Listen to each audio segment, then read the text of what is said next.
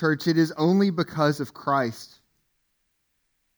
that I can stand here before you today and open this book and read God's words and have anything meaningful to say at all. Today's text is hard because the first command that we come to in this text is to understand that there will be difficulty in these last days. And the focus of the text is not difficulty out in the world. We would like for it to be that, but that is not Paul's focus. Rather, his aim is for us to understand difficulty in these last days within the church. And if we're honest, there is no shortage of difficulties in these days. Today's text, 2 Timothy 3, is a continuation of much of what we covered from last week's sermon that Hunter preached in verses 14 through 26. In the church in Ephesus, there were false teachers, those who were detracting from the centrality of the good news of the gospel of Jesus. And Paul wanted to address this head on in his letter to Timothy. Last week, Hunter walked through how we are to respond to false teachers who engage in quarrels, irreverent babble, and foolish and ignorant speculations.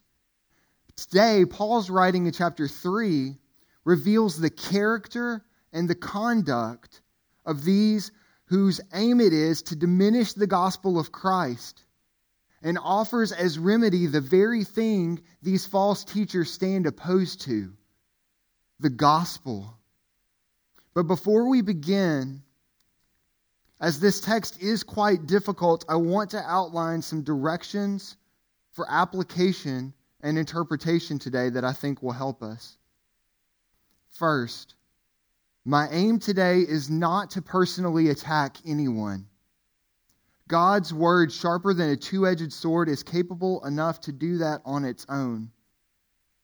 And to be honest, working through this text has been so hard. Not only because Microsoft Word crashed on Thursday night and over half my sermon manuscript got deleted, and I was up till 1 a.m, Friday into Saturday, rewriting a lot of what I had already written. That was all hard. But what was really hard was I wanted to make this text about everyone else and not about me and my heart. And I can assure you, based on my reading of the text, that God's word can cut like a scalpel. And we need it to. But as I've read these words, He has been faithful and full of grace to break my pride and remind me of my need for Him to help me see the ways that I have sinned in these difficult days. He has granted me faith and hope to live in these days. And my sincere prayer is that He does this work and more in our lives today. Second, I want us to see that this text isn't just for the Ephesian church. It is for us, for Treasure in Christ Church. So if this text is written to Timothy, then it has something to say to the leaders of our church. If this text is written by extension to the Ephesian church, then by extension it has something to say to our church, to TCC. If this text is written to Christians, then it has something to say to those who claim Christ. And if this text is written about false teachers and struggling sinners within the church, then it has something to say directly to struggling sinners and false teachers within churches today. And all of this means, lastly, that we must come to this text with humility. It means that we have to read this text with the aim of first applying its truth to our own heart before we seek to apply it to someone else. It means we have to seek and work hard to apply the truth of what Paul is saying here to our church before we try to apply it to some other church or some other group of people. And none of this is easy. It's going to be quite hard. But let's do this together. Begin by asking God for help. Let's pray.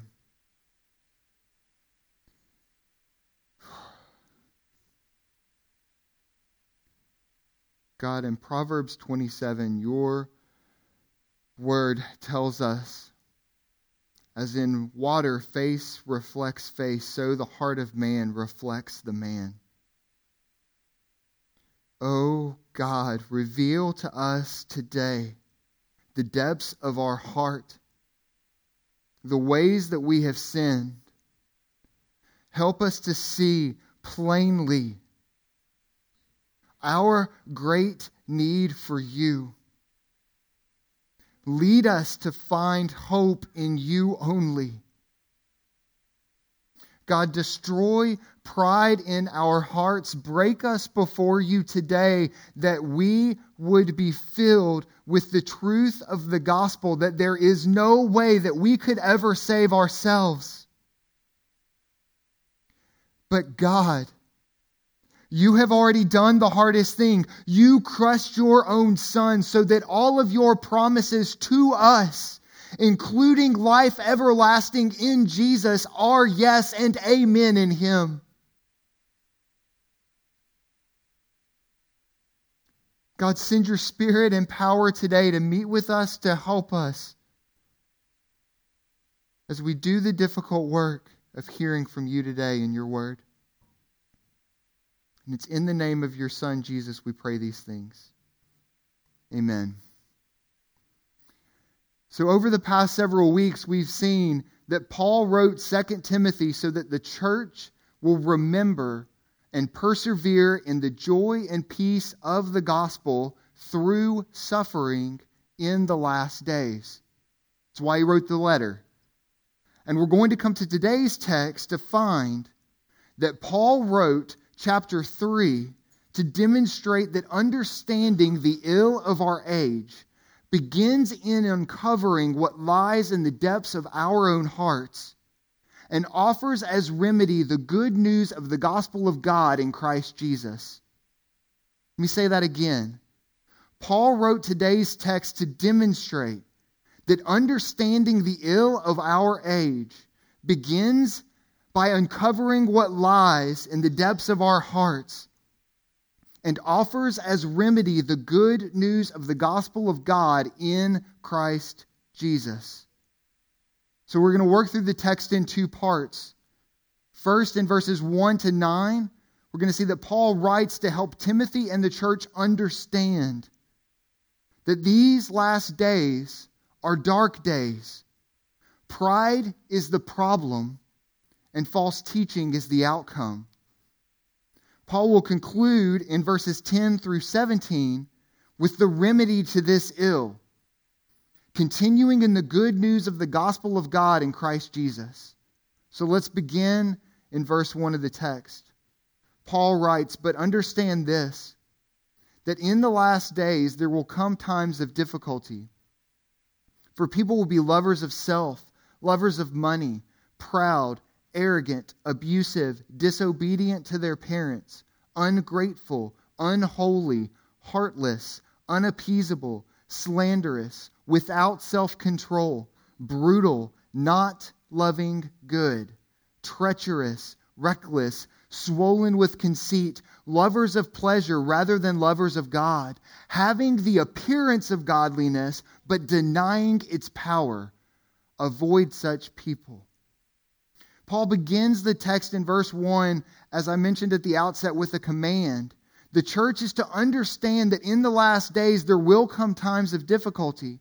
And he seeks to demonstrate definitively what will make these days so dark. In verse 2, Paul identifies the genesis of this difficulty by describing people, Ephesian church members, as lovers of themselves.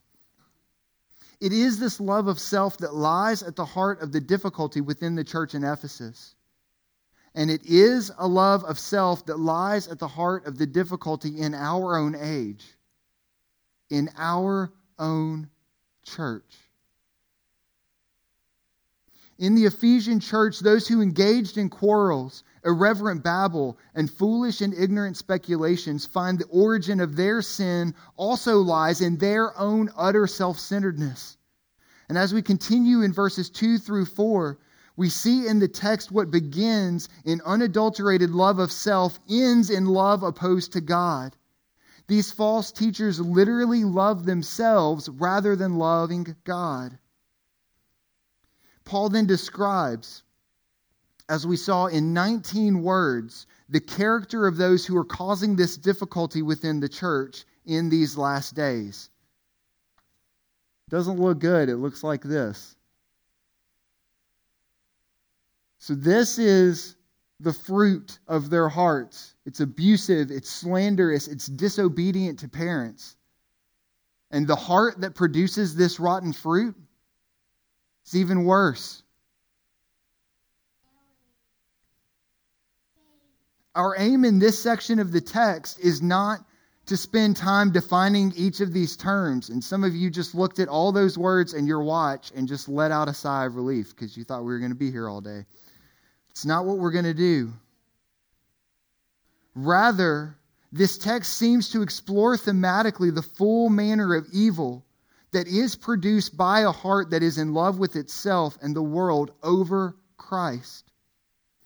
What is absolutely essential here is that we see that the diagnosis to the ill of our age, to the ill of our church, does not lie anywhere else other than in the depths of our own hearts. And this is crucial. We can't go further in the text until we reckon with the reality that much of the evil in the world and in our church finds its origin in evil in me, produced from a heart that is more committed to, more passionate about, more in love with me than God or anyone else. And once any of us commits ourselves to the way of pride, we bind ourselves to its ideals. We then walk in the way of our own wisdom. We forsake the goodness in doing that of walking in Christ's way. Do not be fooled. Pride is its own gospel. It captivates our mind. It fixes our hearts to a message of death masquerading as life.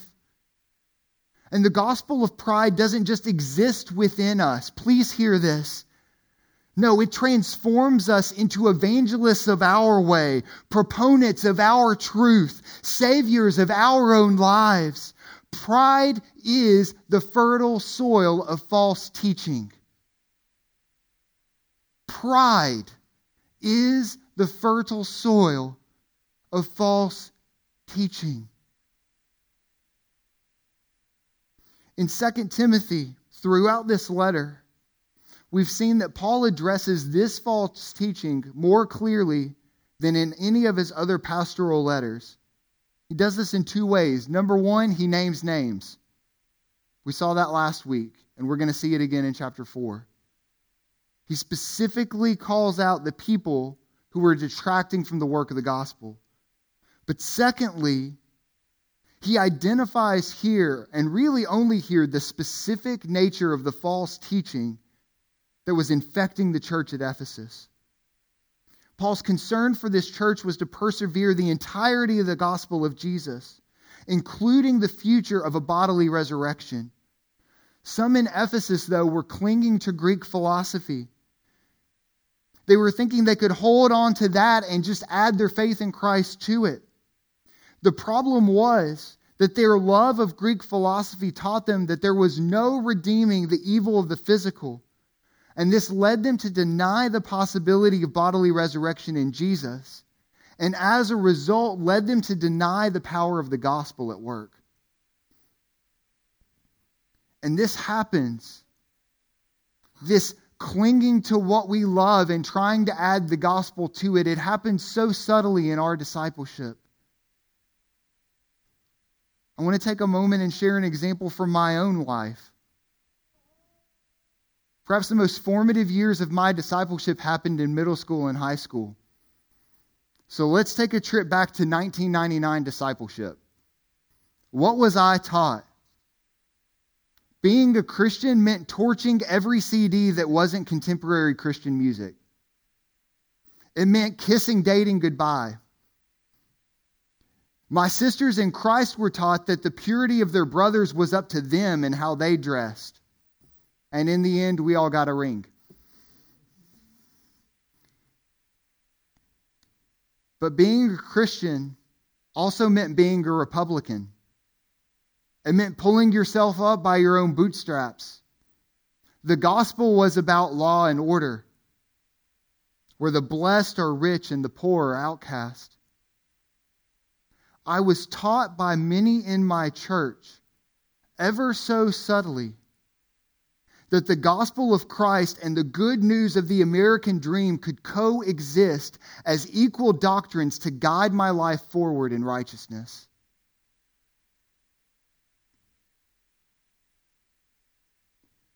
And for a lot of my life, I missed how my Christianity was slowly morphing into a love of America and its riches and my comfort over and against love of God in Christ. I was learning a gospel that honored self-promotion and not self-sacrifice.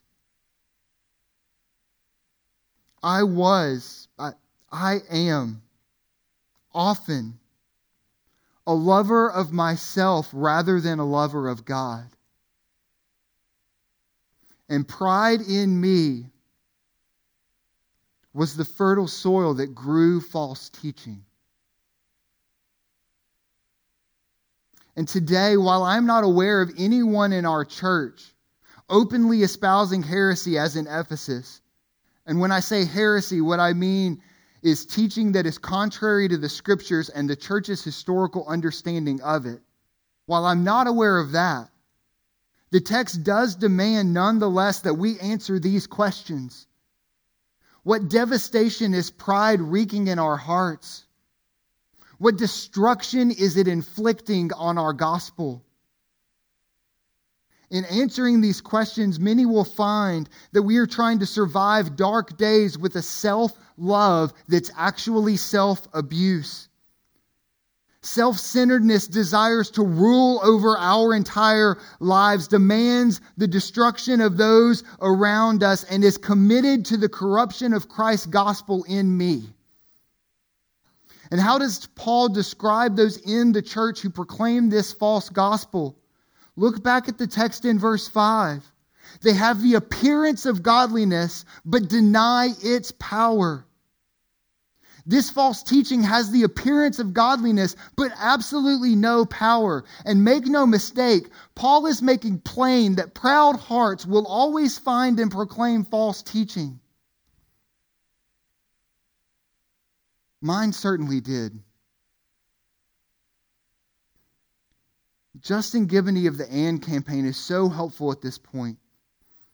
He writes, many of us are looking for a theology that justifies our thoughts, our inclinations, desires, and cultural preferences without any demand for personal transformation. That is, sanctification. We'll likely find it because there are always false teachers ready to accommodate us. But what we get from them certainly won't be biblical. How can we know then when our theology, our gospel, our lives have turned from Christ and in on ourselves? Think about the words you use when you talk about theology, about the gospel. Is your speech proud?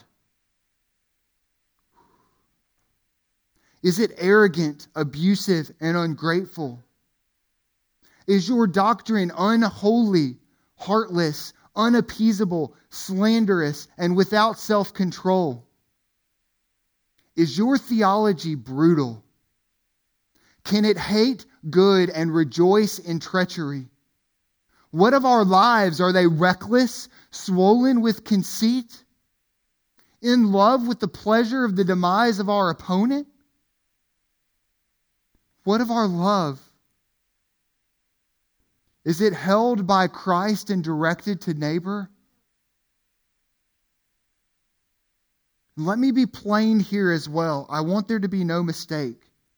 If your doctrinal arguments are made employing abusive language, your doctrine is dead. If your gospel proclamation goes forth as slander cloaked in satire, that is not good news. If your theology requires heartlessness, brutality, and treachery towards brothers and sisters in Christ who dare disagree with your latest hot take, if it requires that, it is not of God. It might have the appearance of godliness, but church, it not only lacks the power of Christ, it denies it. Please do not miss this. No gospel can be good news apart from what God has accomplished in Christ Jesus. And this is why, in verse 5, Paul instructs the church to avoid false teaching.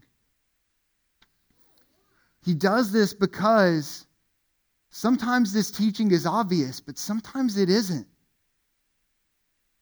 We see throughout all of Paul's writings that he is intimately aware of the subtle ways false doctrine deceives and destroys. Moreover, Paul has argued at length that there is a need for kindness in teaching those who are in error, as we saw last week in verses 24 through 26. The command to avoid in the text does not demand determination of all of our personal relationships with those who err. That's not what avoid these people is talking about. But it does suggest that the call for Timothy and for us is to practice a separation in spirit from the actions and attitudes of false teachers. It calls us to love false teachers while standing against false doctrines. And this is hard because, as Michael Emlet writes, love will always be inconvenient to us. Love actually has the audacity, he writes, to ask us to drop what we're doing in order to attend to the needs of another. It presses up against our desires for autonomy, comfort, ease, safety, and control. It punctures the bubble of self-importance and self-protection. This is why Jesus, knowing our hearts, turned self-interest on its head when he said in Matthew 7, "So whatever you wish that others would do to you, do to them." The truth is, we don't want to be inconvenienced by these startling words of our Savior, because it's inconvenient. It's inconvenient to pause the task that you're working on and listen to your 5-year-old tell of her backyard discovery. It's inconvenient to help with the dishes when you're dead tired and you just want to relax.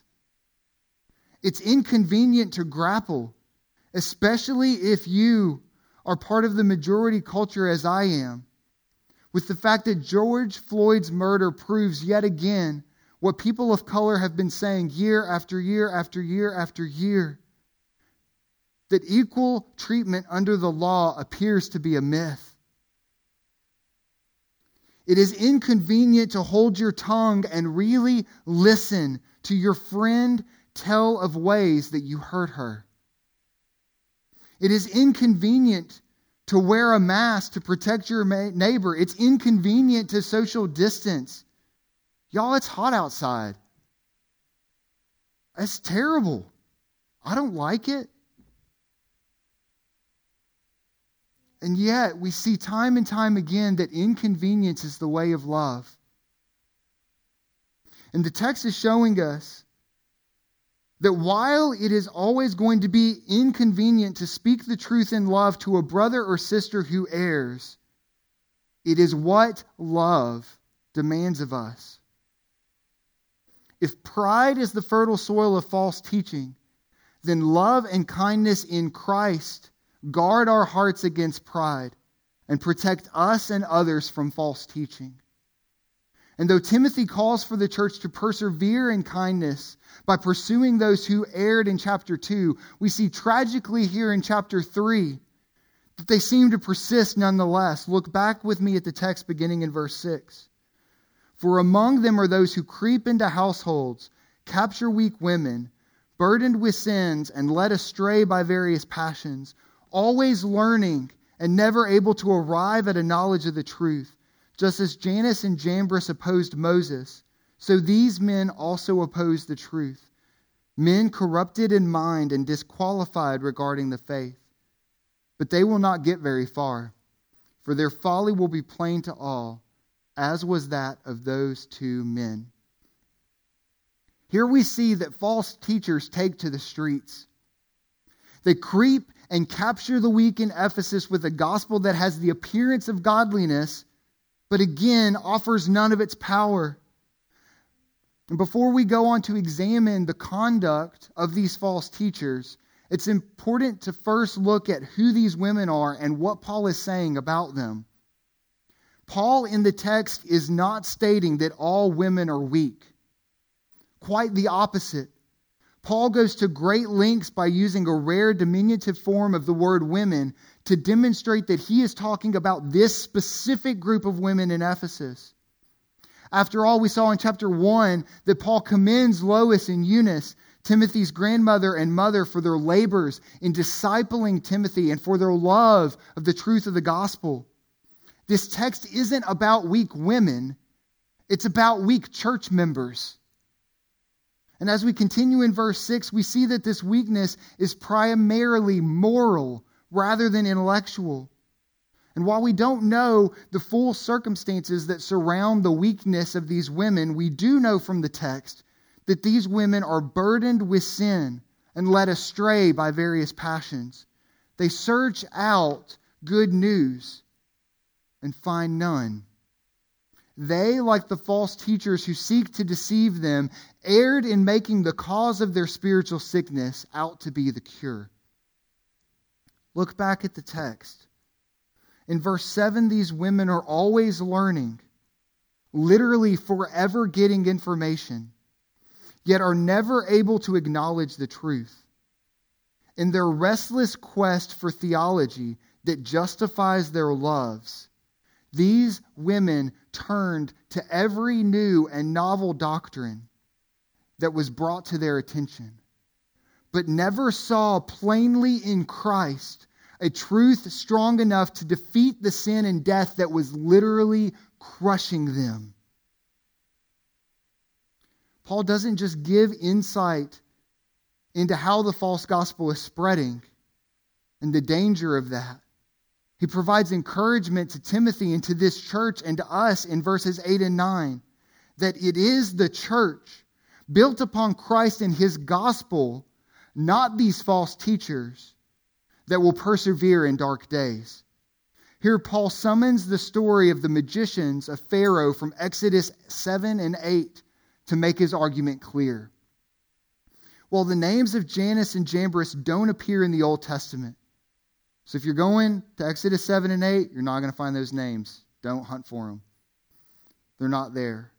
But they are there in Jewish, pagan, and Christian literature and serve as an apt illustration for the lives of the false teachers in the Ephesian church.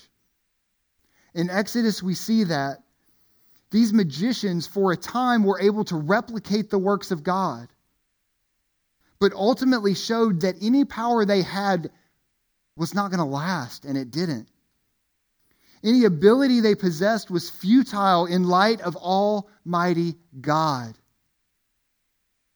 And it was the same for these false teachers in Ephesus. It is the same for those of us who declare a gospel that has the appearance of godliness but denies its power. These false teachers are described in verse 8 as corrupted in mind and disqualified regarding the faith. Stop and think about what Paul is saying here very carefully. Paul is stating as clearly as he can for Timothy and the church that there are some within the church who appear godly, but whose teaching and conduct will ultimately prove that their faith is worthless, rejected, disqualified. And this is the warning for those who are false teachers. But it also serves as encouragement for those of us who are seeking to persevere in these dark days. The proud, those who are opposed to truth, the text tells us, will not get very far. For their folly will be plain to all, just as it was with Jannes and Jambres. When they tried to replicate miracles they had no power to perform. So let me say this with confidence from the Holy Scriptures. For those who are fiercely and unequivocally committed to a gospel on their terms only, the gates of hell will not prevail against the church, and neither will your false teaching.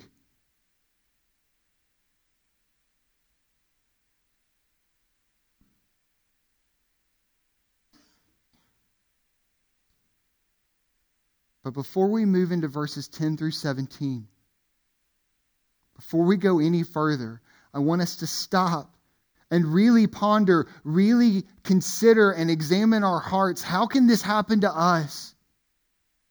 I want us to understand not only that these days are dark, but to understand fully that our hearts produce darkness. Namely, I want to explain how this self-love, which begins so subtly, can become so devastating in false teaching, as we've seen from the text.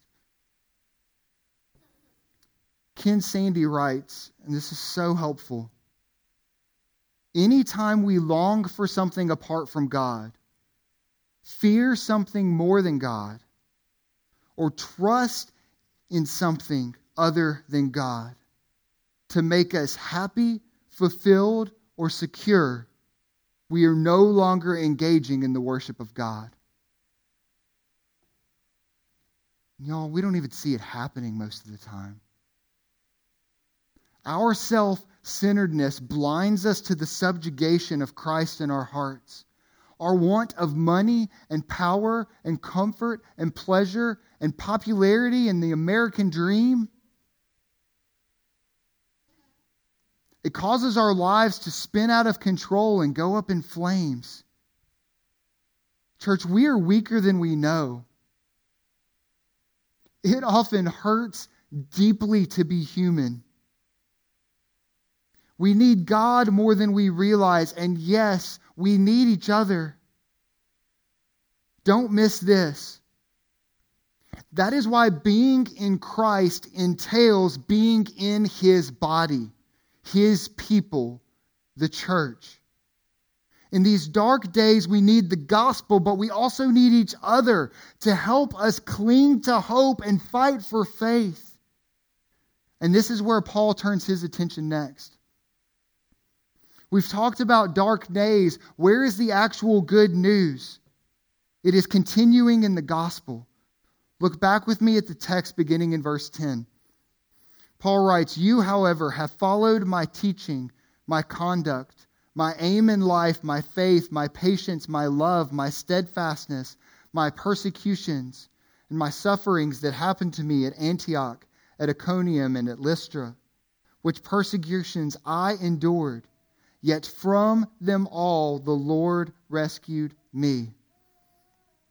Indeed, all who desire to live a godly life in Christ Jesus will be persecuted, while evil people and impostors go on from bad to worse, deceiving and being deceived.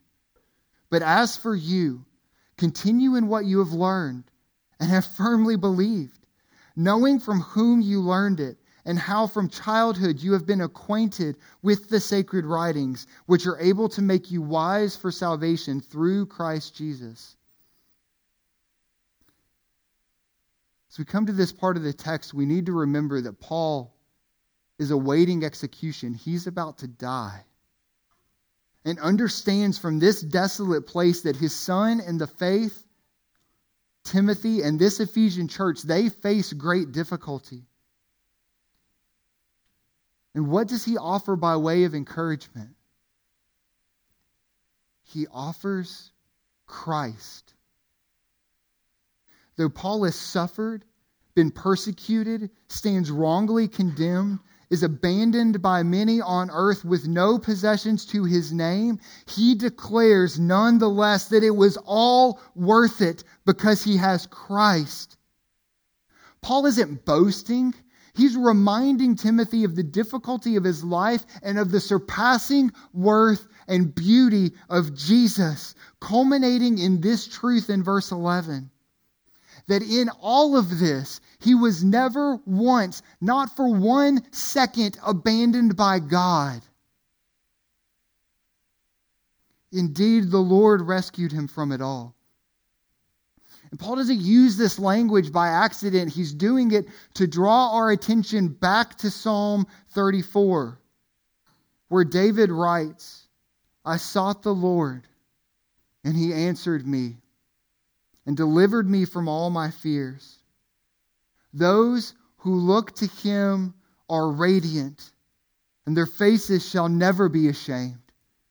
Oh, taste and see that the Lord is good. Blessed is the man that takes refuge in him.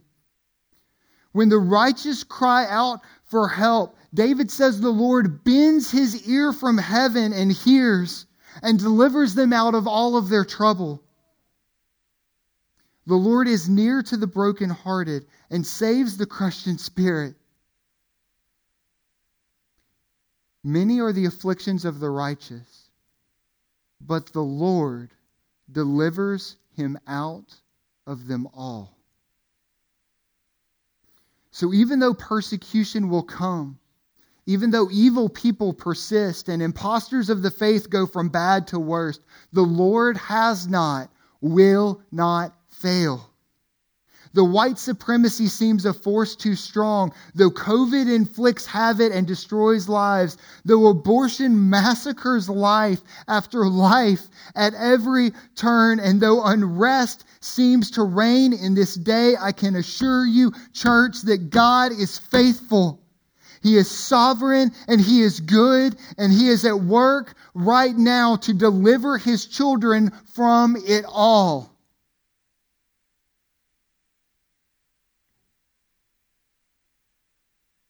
Y'all, this is hard. And yet the call is to persevere. How do we do that? Look back at the text in verse 14. The command is to continue in the gospel. Paul is laboring here to remind Timothy and the church in Ephesus that we do not graduate from the gospel. The verb continue here is loaded with meaning. It can be translated as hold to or remain in. Think of it as literally to make your home in. Stay with me here. What is a home? What does it offer us, and what are we to do there? Home is meant to be where we live, where we rest, where we work and play. We are meant to love and be loved there. It is where we feast. It's sometimes where we weep.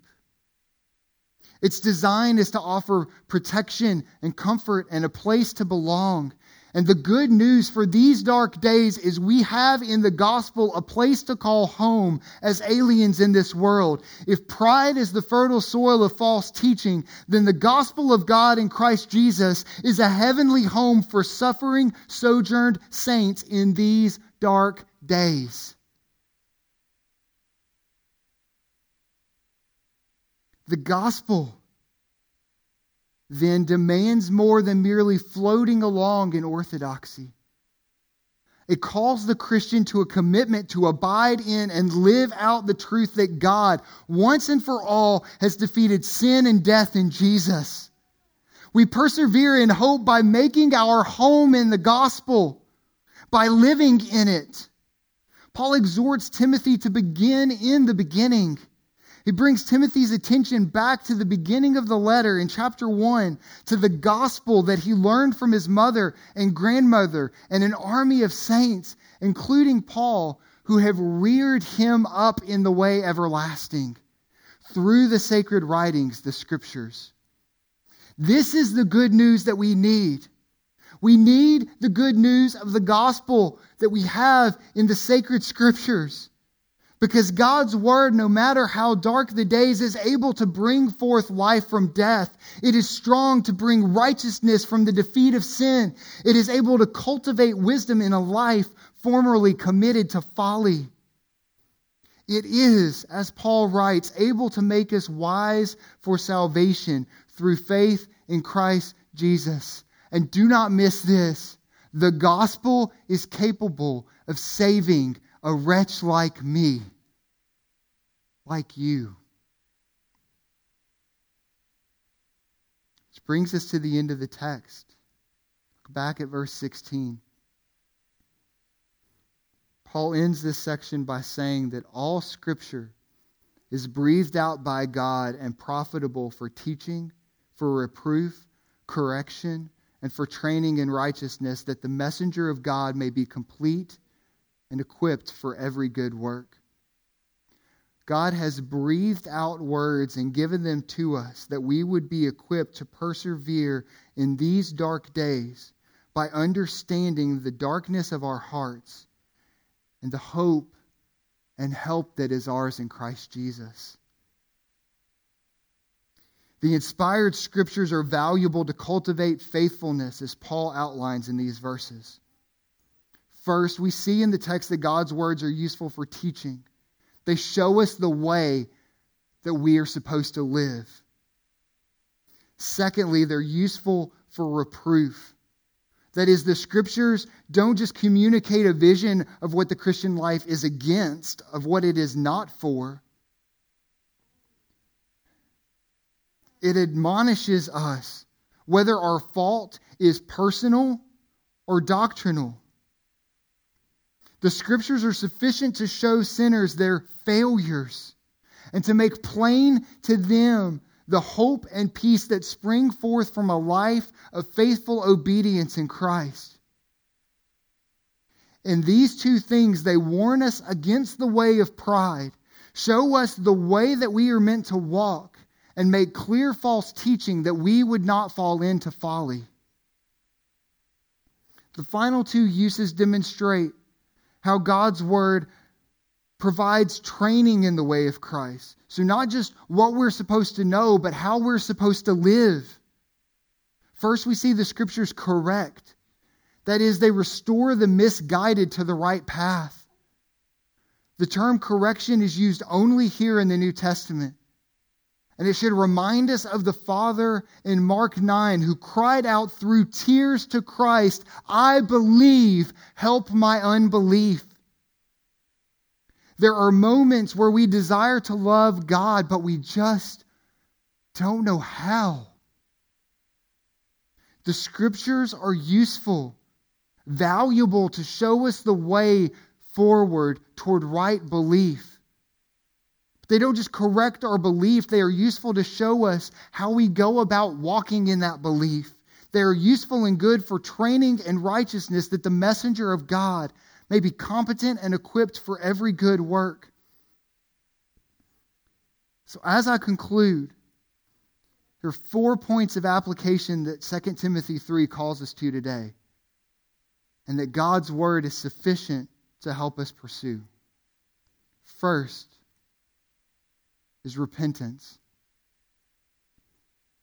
All of us in these dark days are tempted by the allure that we know best. Pride may have subtly become our gospel. For others, we have loved money and pleasure rather than Christ.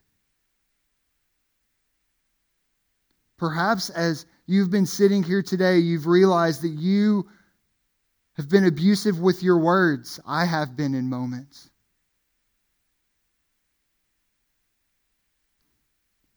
Perhaps you have sought to engage in satire, but all you have really done is slander. Many have been treacherous with our quickness to abandon brothers and sisters in this family.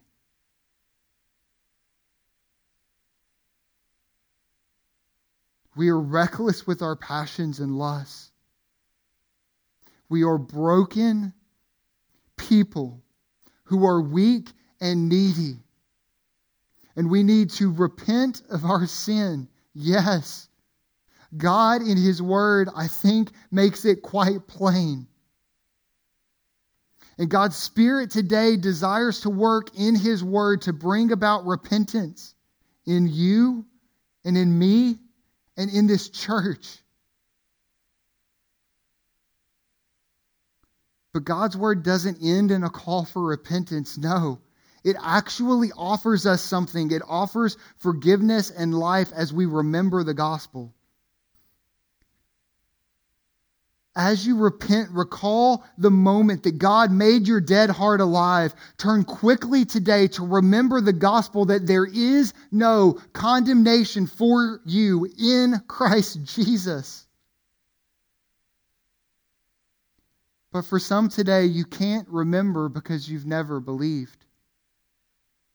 You've run after loves and lovers that were never meant to satisfy you. Sojourner, you were meant to find your home in God and His gospel. Repent today and taste for the first time the good news of God's love for you in Christ Jesus. God's Word doesn't stop at its work in repentance and remembrance alone. It requires us to live in the world by being reconciled to one another. I want to speak clearly here. There is conflict in our church. And this text addresses it quite head on. And that conflict is making these days darker. The gospel calls us to repentance and reconciliation. It's what it does. And if we want the gospel to be something else, then we're fashioning the gospel into something that it's not. And that, as we've seen from the text, is pride at work. John Perkins was so helpful for me this week in his book, One Blood, where he writes, brokenness is the opposite of pride. It is the willingness to admit our faults without any concern for our reputation.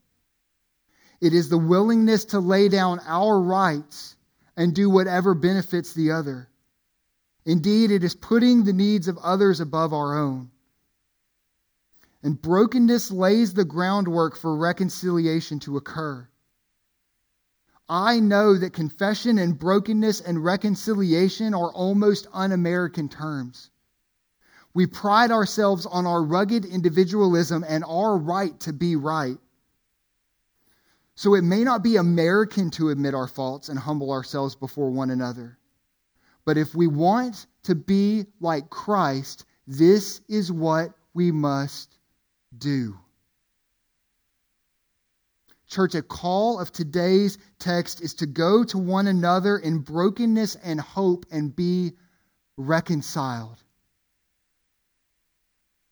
The person you need to be reconciled to is here today. Take time and do that before you get in your car and go anywhere.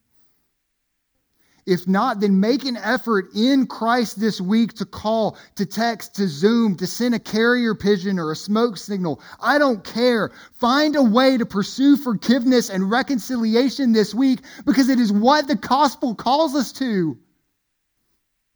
And until we do this, our gospel mission as a church will be hindered by our pride and refusal to love one another. And I don't know about you, but my pride is not worth wrecking the gospel.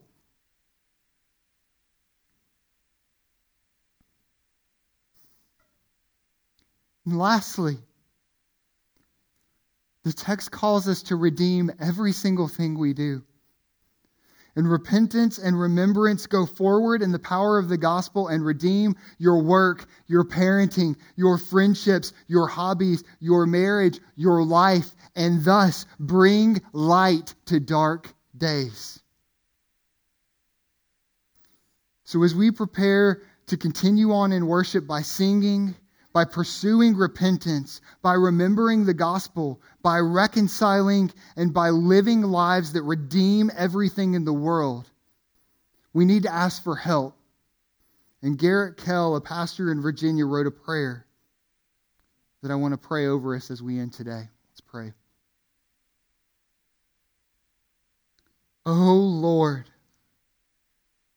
shouldn't it be easier for your people to love each other?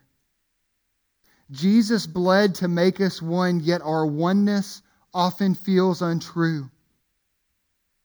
How long will we mute the suffering of our brothers and sisters? How long will we echo Cain's slight, "Am I my brother's keeper?" Why, God, do we remain content with callousness rather than endeavor to cultivate compassion together? O God of sovereign grace, we plead for help. Because rather than bear one another's burdens, we have blamed each other for having burdens at all. Forgive us, we have been satisfied to ignore evil that does not harm us and have forsaken those made in your image, sisters and brothers who are being harmed. God, grant forgiveness. We have been selective in the sins that we grieve over. Bitterness blinds us from seeing. Hardened hearts hinder us from hearing. God, we justify our ignorance and excuse our bitterness. The effects of our sin on the fellowship of your people is devastating. Trust is broken. Love is stifled. Hope is darkened. Perseverance is wearied. Oh God, far too often we have been unlike Jesus. While he entered into others' pain and comfort, we desire to flee from it. God, the gates of hell seem too strong sometimes. Yet Jesus promised that they shall not prevail. He promised to build his church and he never lies. God, help us believe. Build your church. Where there is sin, expose it. Where we are blind, enlighten us. Where there is prejudice, purge it. Give us eyes today to see people as you do. And give us faith and comfort to grieve over what grieves you. And above all in this, lift our eyes to Jesus, the author and finisher of our faith, who shed his blood to forgive our sins and unify us as one people, sisters and brothers in you. We are needy. God, you are able. Help us, we pray. Amen.